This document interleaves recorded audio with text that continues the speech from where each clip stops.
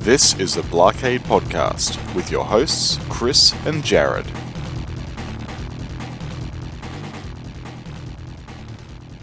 You are listening to the Blockade Podcast. I am your host, Chris Freebus. Joining me, as always, halfway across the world, Jared Morgan. Hello there. It's a bit later today. I see a distinct lack of light beaming into your room there. Well, it's still daylight outside, but my house has a distinct lack of light in it. We don't have a whole lot of, I don't know if it's, but we never have extremely well-lit rooms. Yeah, fair enough. Yeah, if the rooms are on the wrong side of the house, you don't get any light, and it just sort of like gets rather dark. And I mean, usually there's plenty of light streaming inside the house, but once you get into the evening, it turns out you need a lot of lights in order to light up a room. And we just never bothered to purchase a lot of lights. You know, we're happy with lights in our working environment, and then I have a big old TV to light up the living room, so what do I care? Well, that's true. Yeah, quite true. Oh, gee, what happened since last week? Hey, you know what I did do, which was kind of fun. I actually I went down. You know how I was talking last week about missing out on Star Wars, playing at Netherworld. Well, I thought, you know what, I'm just going to go. I just really felt like playing some pinball, and so I thought, you know what, on Monday at lunchtime, I'm just going to go down to Netherworld and drop a few dollar coins in and have a bit of a play. And so I go, cool. Got an Uber down the road and got there, and place was shut. And I went, what's going on here? So anyhow, I sort of just went, I was going to send Netherworld a message on Facebook Messenger to see what was going on. And then I saw the truck roll up with a whole lot of Daytonas rolling out the back of it. And I was going, what's going on here? So anyhow, a couple of the operators I know were rolling in these Daytona twins. And Jimmy Nails, the guy I was talking about there last time, who was the tournament director, the owner or co-owner, he was there. I said, did I get my days wrong? Are you always closed on Mondays? He goes, yeah, today we are because we've got a set up for the Netherworld Speedway event that we've got coming up. So they basically got two Daytona twins, and they've linked them together. And today they're running a Daytona tournament there all day today. Wow. Which is pretty cool. Like, they've done these custom little pins for them as well, with like this big monster in like a Daytona stock car, with all the tentacles coming out. It looks so good. And anyhow, I thought, well, geez, that's no good. And he goes, look, do you just want to, like, the bar's not open and the restaurant's not open, but do you want to just come in and play some pinball? I said, yeah, that'd be good if you don't mind. So I went, okay, sure. I snuck in and started dropping some dollars into the machines, and sort of just had the place myself, really. Nice. It was really nice. It was nice of him to let me in and actually just let me play, because, you know, I'm there all the time for the tournament, and he knows me, I guess. So I was lucky there. Yeah. But it's very interesting playing in a place like that without any music going and without any sort of, you know, general trade happening. Yeah. And it was really, really good. They had a fun house there, and this thing was very nice. It was all LED'd, and they had it cranked up. Oh, so it was nice. So nicely. It was pumping out the sound. It was great. And it was brutal. It took me a good 4 or 5 coin drops to get the feel of it. Yeah.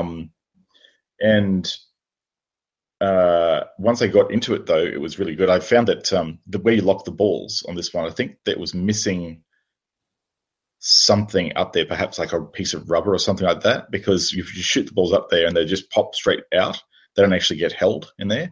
Oh. So you had to fluke a really soft shot up there that just dribbled the ball in. And then once I got that ball in and it was in the trap, I was then able to like slam other balls up against it, and they would stay in there. I was able to get multi-ball. So once I got multi-ball rolling, that was fine. I did terribly in it because it's hard to do multi-ball in Funhouse. Yes, it actually is hard to do multi-ball in Funhouse.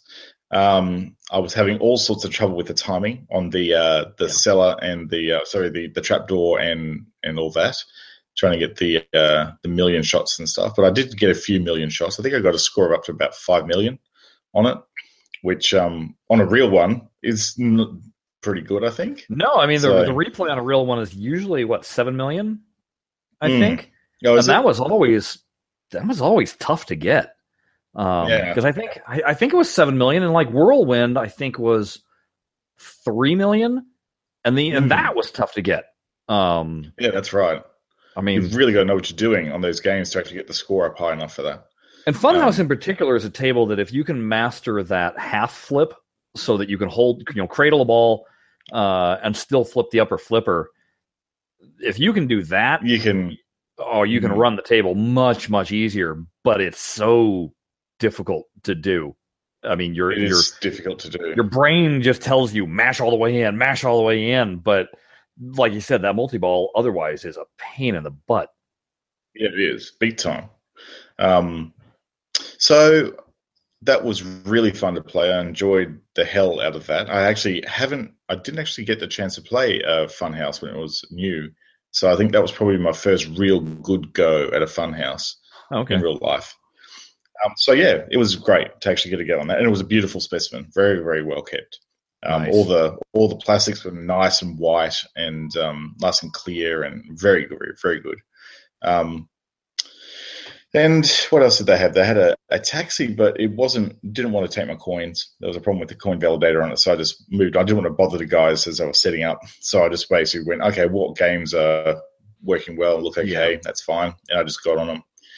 Some of them I think still had a little bit of dirt left on them from the Pinball Masters. So I left those ones alone. I think Mondays might be closed, so they can actually go around, do maintenance on them and clean them. So I moved on to Creature from the Black Lagoon, which is my nemesis at Netherworld. It's just it's so uncomfortable for me to play. I really just can't get in the groove of it. And I put maybe $2 or $3 into that, and it was just frustrating me, so I just walked away. I went, no, this is just terrible. I just am not cut out to play this game. I'm just cutting my losses, and I will just assume that it's going to be bad. It's really can't wait for it to be cycled out, put it that way. Even in TPA, I'm really good at Creature in Pinball Arcade, although I haven't actually played it since all the retuning. Or played it a lot, so I don't know how much differently that affects it. But I was really, really good at it, but I never enjoyed it. And it was one of those that I played purely because I could post a gargantuan score and kind of zone out while playing it. But it wasn't a table that I particularly was like, yeah, Creature. And so whenever I play it in real life, I think all the things that I don't care for become hugely magnified because it is not an easy table to play in real life. And so it's like there went the one factor that I was enjoying, and in comes all the other factors that just kind of bug me. I think that's the same for me too. Like in essence, there's nothing wrong with it. No. But for some reason, I just can't get in the swing of it. And it frustrates me because they always pick it at the tournament, and I always hate it. So I went, right, I just cut my losses. And I went, no, I'm going around to the front room. In the front room, they've got Addams Family. They've also got Transporter. They've got Ghostbusters and Twilight Zone in the front room. Plus, I think they might still have Trident there as well, which is an old Stern. And so I thought, you know what? I always have a bad time on Ghostbusters. I'm going to use this time just to chill out when no one else is around and just get my head around this game. And it was nice and loud as well. I was actually able to hear the soundtrack on it for the first time probably ever. Oh, okay. And I've got to say the soundtrack is actually really good on it, but you never get to hear it because Stern don't have headphone ports, do they? Yeah. So no. That is really frustrating. So, definitely would be nice if we could actually get headphone ports that were a standard feature on Sterns. But anyhow, going back to the game, the first game I played was actually pretty good. I managed to, the first one was about 100,000, not 100,000, 100 million. And I sort of got a bit of an idea more about how to get, like the multi-ball lit and the importance of that captive ball with all the stage balls in it. That's quite important on the Pro. So I sort of had a bit of a fiddle around with that, managed to get a replay, so I thought I'll start up another one and see how I go. This one, it really clicked for me. I had a really good game. I got containment multi-ball. I had a really good run with the Ghosts, got a fair few jackpots, and managed to get 256 million on it, which is pretty good. And the good thing is that it was also a special limited edition pinball machine. So because I got 257, I qualified for a Slimer pin. Nice. So I'm going to have to collect that at another time because I didn't want to interrupt them because the bar was closed. Yeah. So I'll pick that up probably this week sometime, which is really cool. And then I had a go of Addams Family, and I think it suffered a fair bit from Brisbane Pinball Masters. There was a whole lot of general illumination out on it, and it just felt sloppy. So I think probably some work needs to happen on that one, but I'm sure that's probably on the cards for it. It probably needs to be taken off and given a good service, because I noticed that the thing flip, that flipper bat is all smashed up underneath, so there's very little actual plastic bat holding it. It's just basically rubber. So they might need to replace that mini flipper, I think. So that was my adventure on Monday. I'm curious. I mean, out of the tables that you mentioned and everything, it kind of brought to my attention, of all those, I love playing Addams Family. I always have a good time on, even when I have a bad game. And it's a table that you can have an absolutely terrible game one game, and the next game you get multi-ball like almost instantaneously and have a fantastic game.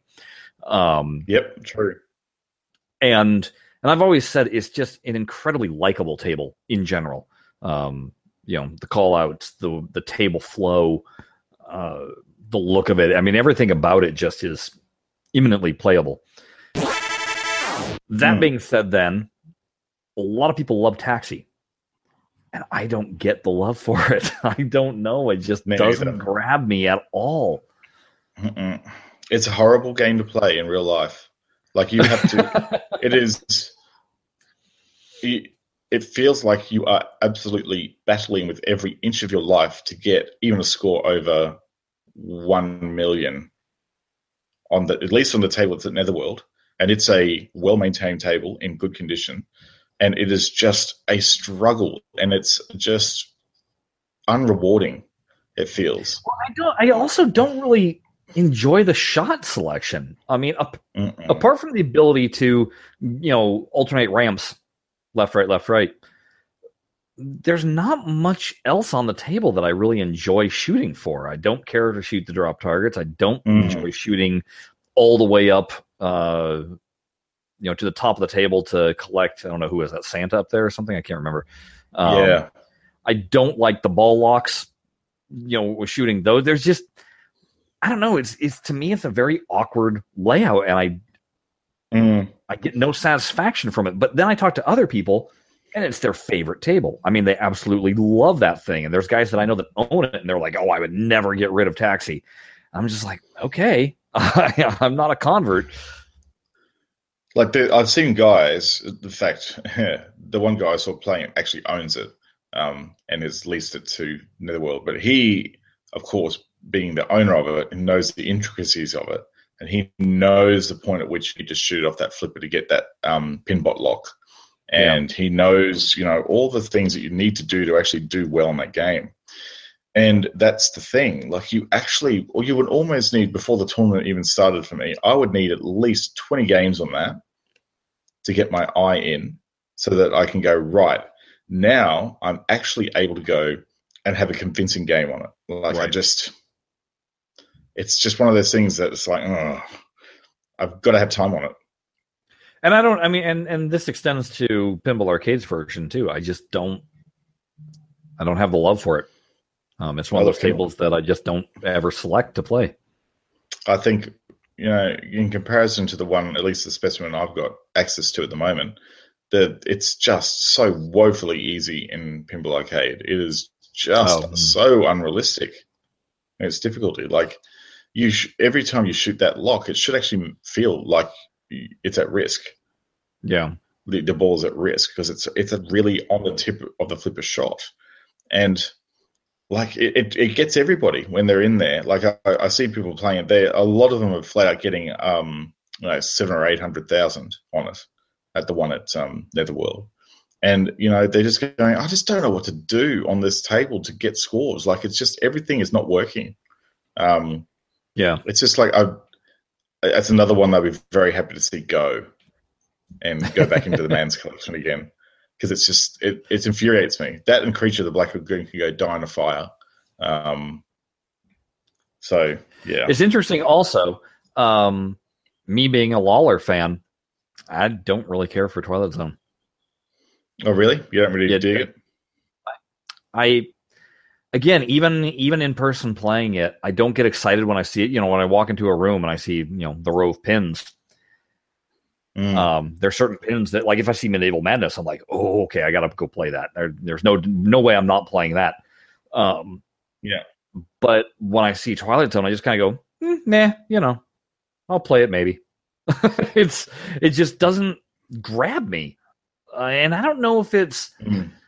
I don't know if it's the theme necessarily, or if there's just too much stuff, and that's kind of weird. But I don't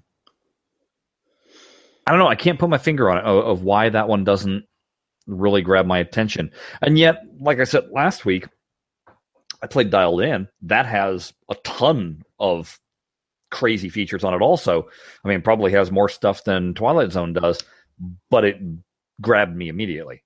So yeah, I tend to, well, certainly at the moment, like when they get rid of those Daytona cabinets, they'll actually get the pinball machines back on the floor again, because it's taking up a whole row of where pinball machines would go at the moment, which is pain in the ass. Well, like, if you need a place to store them, my house. Yeah, I'm sure they'll just ship them overseas to you. No, I meant your house, because it's by you. Yeah, that's right. I'm much closer. Much closer. We'll be happy to help. So, yeah, once they get the pinball machines back in, I'm thinking they should probably get some Wizard of Oz back in, which means that, I will probably be down there a lot playing that with headphones. Yeah, for sure. But at the moment, it is Daytona City. And that's great, because four-player Daytona is something you don't really see that often these days. Yeah. And if you've got a big group of mates who love to play a bit of Daytona, it's fun. Although, you know that Daytona USA has been released again. They've actually got the new version of Daytona in the arcades now. Okay. It's basically got the 3 original tracks plus a couple of extra ones in there with the same physics engine. But to date, I've not seen them on any arcades here. Although I probably don't go into the big commercial arcades anymore, because all they are skill testers and video games. Yeah, I don't care for that. But yeah, I don't think there's been as huge a take up for it as it was in the 90s, mainly because the arcade scene is in decline. So getting a big 8-player row of these, I remember, these used to be 8 deluxe 50-inch cabinets lined up in arcades. It took off pretty much one whole wall. And they put them there because they were a license to print money. Like, it was. Well, you think about it.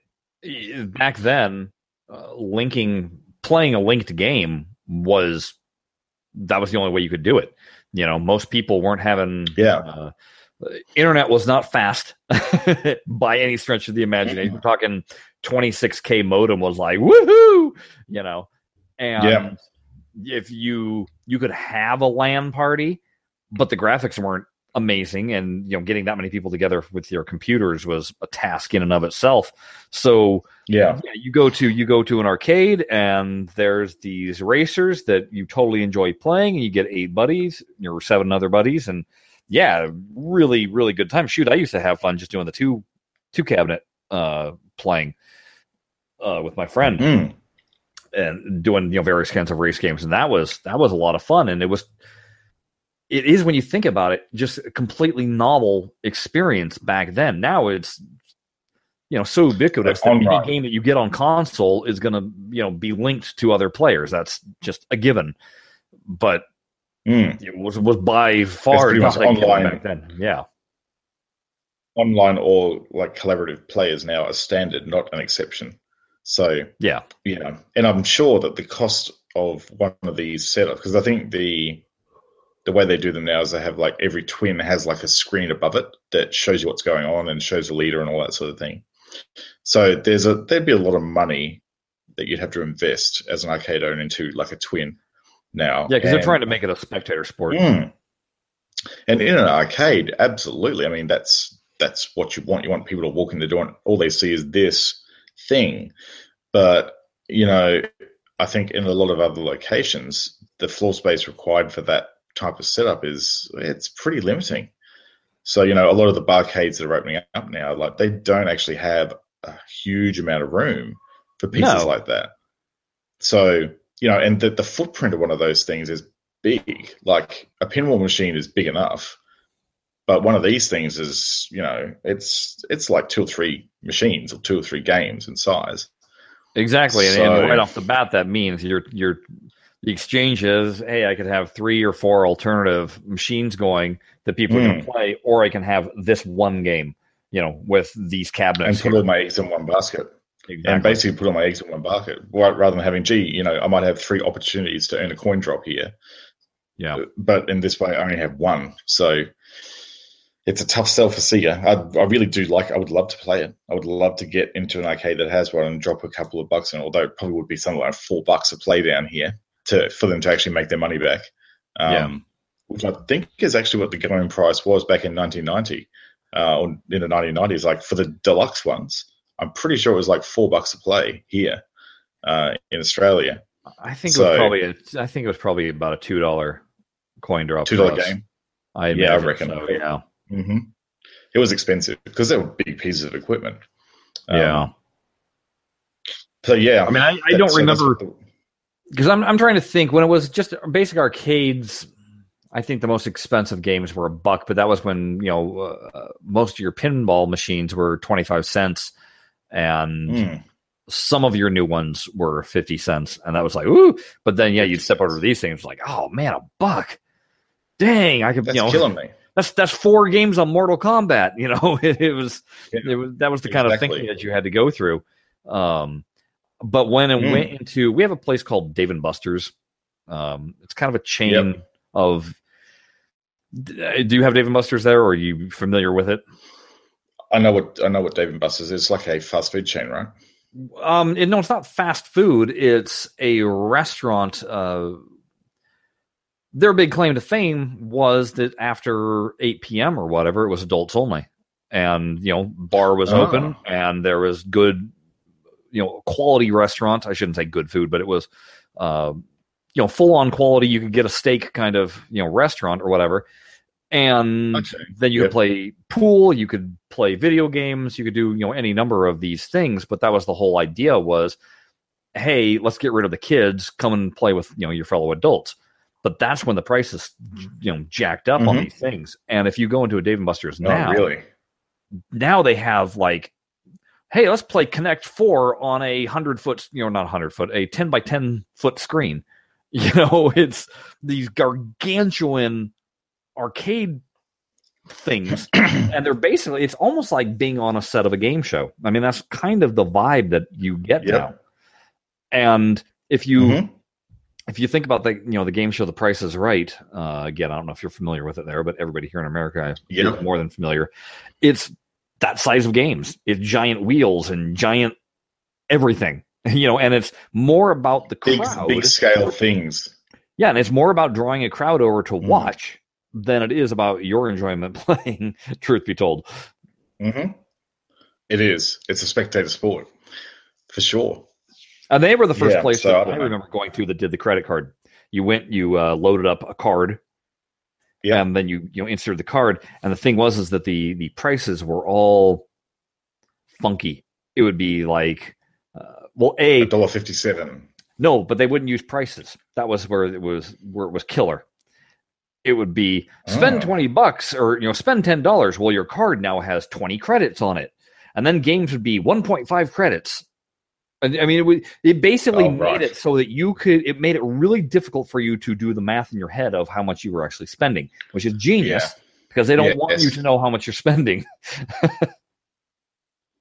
Yeah, like everything is 1.25 or like 1.75 credits. That's dirty. Inevitably, that's really dirty. Inevitably, you'd wind up with not enough credits on your card to play anything. Yep. Yeah. And what is your alternative? Well, I got to go load more up on the card. Yep. Odd pricing makes you recharge. It's a very Las Vegas casino way of getting you to lose your money without realizing you're losing your money. For sure. Yeah. So I guess that was me last week. It was fun. I think I will definitely go this week. Hopefully they will have cleared out. I won't go Monday, but otherwise I might be helping him unload a whole lot of Daytonas in my lunch break. Yeah. Maybe Friday next week. I was working. And I don't know if this. Tell me if this just shocks you or whatever. But I happen to have my stub statement here in front of me, and not this last week because I don't remember how many hours I worked, but the previous week, 64 hours for the week. That's pretty long. Yeah, that's 24 hours more than I would normally work in a working week. And we were having this discussion. You would have been back. Yeah, we were having this discussion in the van ride on Friday coming home at 2 a.m, where everybody just kind of went, could you imagine working in a real job? I mean, like, not a real job, in a regular job. And everybody's like, oh my God, a cubicle job, kill me. And we all have the same sentiment where I cannot, for the life of me, imagine going to the same place every day at the same time and sitting in the same spot, looking at the same little walls and same screen. And I don't know. I don't know how people do it. I honestly don't.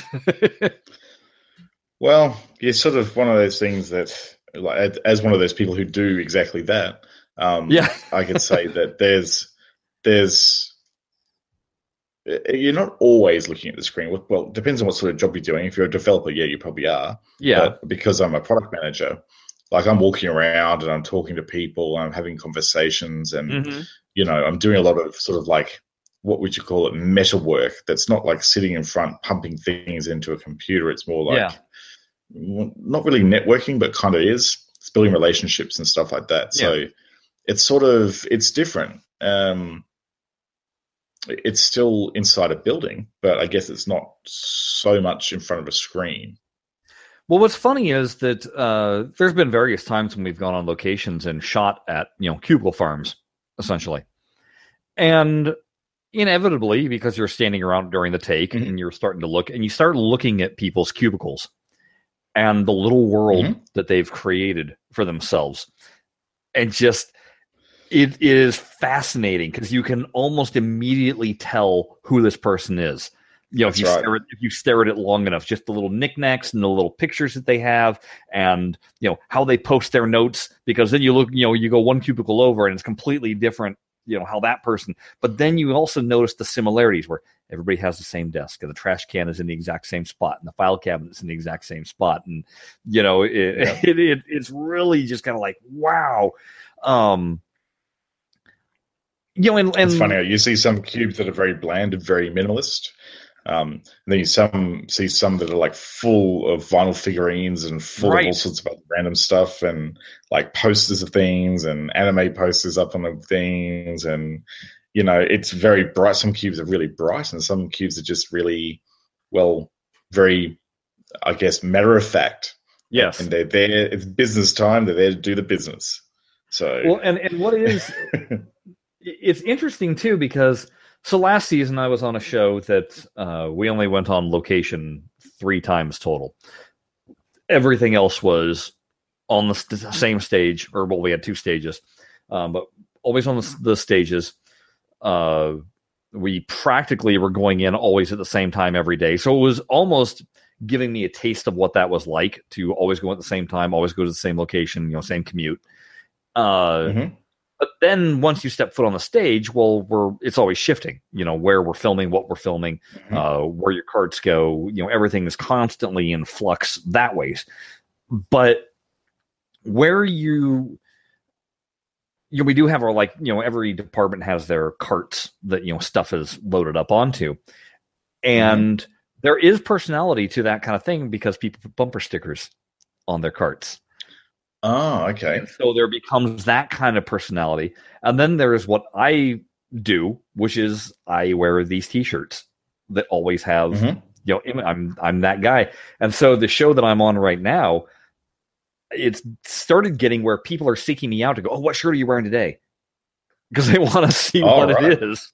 And so I guess it's interesting that you do want to display your personality to people in some way, shape, or form. But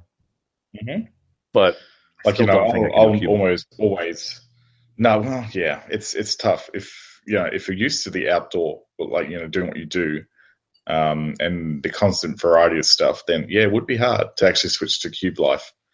But it's a little bit like that for me too. I'm known as the pinball guy at work, right? Because actually no, I'm actually more notorious for my coffee skills. Actually, at work, I've actually the go-to guy that people come to if they're having trouble with the machine and don't know how to use it. They'll come to me and I'll show them how to make a proper espresso with it. And so much so that we've had so many new people start over the last month or so that I've actually made up a little instructional poster, but using memes.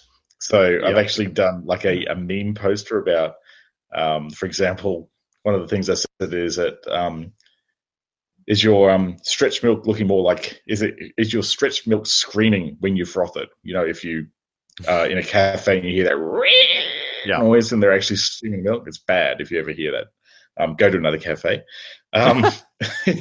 So if you hear that, it's like, let a bit of air in, mate, is what I said underneath it. And then I had another frame saying, why is my coffee coming out like a waterfall? You haven't packed it tight enough, mate. Put a bit more coffee in, and stuff like that. And then the last frame of the poster is, so how do I use this thing? And below that is like, see Jared Morgan. See Jared Morgan. And I'll sort you out. Oh, man. And I try and pick people up. When I hear them doing crimes against caffeine. And the kids just say, hey, you know what, there's a better way of doing that. Do it like this. And that's my way of getting in and showing them how to use it properly. So I'll give you an example of the kinds of things that we did this week, or in terms of location work, because we were on location this entire last week. Let's see, we were at a school for an entire day, filming various high school type things. We were in and around a hotel and a bar, which is really difficult to work in because these places are still open. Well, like the bar we shut down, but the exterior was a giant courtyard, and you get information like, okay, but none of your equipment can be here. Okay, so where does my equipment get to go? We have these large carts. I mean, just our department alone has 6 different carts, and these are all probably 4 to 6 feet in length. And and so it becomes this, okay, where do we hide this stuff and still be able to access it to work? And then you do hotel work where the hotel is fully open, and it was, we were in downtown LA, and it was a nice hotel. And so you don't want to disrupt the guests because the hotel doesn't want that. And then they tell you, okay, you need to go up to the 26th floor, and you only can use this one elevator. And you've got every department trying to jam their carts into the elevators. And then you get up to that floor and, okay, we're shooting 360 degrees. Oh, great. So where do we hide all the stuff that we just brought? and then we go down, go down a couple of floors because we're shooting in an actual hotel room. And they give you, they rent out practically the entire floor. And so all the departments have their own room that they can, shove their carts in, and that way they're not disrupting the guests, in that fashion. But Now, every time you need a piece of equipment, you got to go out of the room that you're in, go into the room that all your stuff is in, bring it back into the other room. But nobody wants that because when they ask for something, they want it immediately. So you bring your own little pile into the room. But then every single time they change the camera angle, oh, your gear's in the shot. So now you got to move the gear. Shot. But you're also it's lights that are moving and flags that are moving and your camera equipment that's moving. So everybody's doing this little dance. And so that's where it's never the same thing twice on any given day ever. So it's weird. True. Always shifting sand. It's always shifting. It's a weird, and yet we find our groove, and that's the fascinating thing about I guess about any work environment. Everybody finds their groove and finds their downtime on it. Well, I haven't been able to find any downtime on this show, but except the evenings when you go and play pinball. Oh yeah, that's happening. Sure. My evenings are literally drive home, go to sleep, wake up, go to work, drive home, go to sleep, go to So on the weekends you get a chance to do anything. In theory. In theory, that's if they don't have you working on the weekends. Fortunately, not working on the weekends this time around, but it's. That's where I become envious of the cubicle life, actually, where people have a life. Yeah. Where you have an 8-hour day, we're going, oh, hey, we still got 6 more hours to go. Yeah, I think that I'd much rather have a little bit more predictability in hours and variety in what I see. The thing is, though, that depending on the job you're in Cube Land, it can actually be different type of variability. So thinking about a new feature that you want to implement one day, and that involves research and a different thinking than what you would have to do if you were like helping a team deliver a product and actually help them be in the team and communicating with them and unblocking roadblocks for them and getting information they need and things you would do depending on what role you're taking on the day. And I think that is a little bit like, moving your camera equipment around and making sure that you've got to roll with the punches, because I think we do that a fair bit too. So I think it's just a different type of variety. That's all. Different type of variety, although you get to do a lot more sitting. No, I don't. I've got a standing desk. I stand all day. Oh, wow. Mm-hmm. I stand all day. I don't think except I at mean, lunch. Except at lunch. Then it's time to sit. And there you go. Well, see, that's what suits you for pinball, because you're used to standing then. That's right. Yeah, I don't go to enough pinball tournaments that actually require me standing for 8 hours a day, though. So I'm not using my skills gained at work. I'm not using my training that my hours I put in training. We need to have a Le Mans of pinball, 24 hours of straight pinball. Yeah. Well, no. I think they actually did that at Netherworld. They actually did that at Netherworld. They had like an 18-hour lock-in, and it was like a tournament. And if you managed to stay the course for the whole time and actually not like tap out, you got you went into running for a trophy, actually. It's pretty cool. Someone managed to do it. I tell you, with that first time I went to the Pinball Hall of Fame, I played pinball for 8 hours straight. And my forearms by the end of that 8 hours were just throbbing, and my trigger fingers, I couldn't flex the fingers in. They were just stuck. It was like I had to do whole hand slaps to get to push the button. Yeah. Oh, that's brutal. Yeah. It's rough. Like if you're not used to doing it, or if you don't have a pinball machine at home. Yeah. Like if you go to one of these tournaments that runs for a long time, it does really get to you. It's like anything. Like you're still using muscles. You may not be running a marathon, but you're still using muscles all the time. Yeah. I'm not going to go so far, folks, as to say pinball is athletic, because God knows it's not. No, you're not going to lose a lot of weight with pinball, particularly if you do what I do and have beer and also have like bar snacks while I'm there. Right. In fact, I think it's probably a weight gain activity rather than a weight loss activity. Exactly. But it's fun, so that's okay. Yep, it is fun. Well, hey, folks, we're going to call it short this week because, as you can tell, we didn't. There was nothing really to talk about in TPA, and I didn't play any pinball this week. And no, Jared did. That's what we talked about. So there you go. That's what happens some weeks. Some weeks we blather on and on and on about pinball, and other weeks we kill time. And you get a little bit. You get a lot of filler and not much killer. Yeah. Oh, there's a bit of that. I class the Netherworld stuff as a bit of filler, like a bit of killer. So that was all good. Having my limited ability to get out and do location pinball, I think every time I go out somewhere, it's almost like an event for me. So yeah. Yeah. Well, right. Let's we shall wrap this up. Hey, folks, why don't you drop us a line at our email address, blahblahblockade@gmail.com. Tell us what you would like us to talk about, especially for days like this when we're kind of sorely lacking basic pinball talk, because we can BS with the best of them about a lot of this stuff. So let us know what you want us to harp about. We will do that. Visit our website, blockadepinball.com. Hey, Jared, I did it correctly that time. You did. And there you can find all of our past episodes, as well as links to websites that we mentioned. You can follow us on Twitter, highly recommended. @Blockade is the show's Twitter account, or you can follow us individually. I am @ShutYourTraps. He is @JaredMorgs. With that, we shall bid you adieu, and we'll catch y'all next week. Bye-bye. Yep, see you later. WizardAmusement.com, the site to visit for custom pinball shooter rods. Easy to install, totally unique. Mention Blockade Podcast for 10% off your order.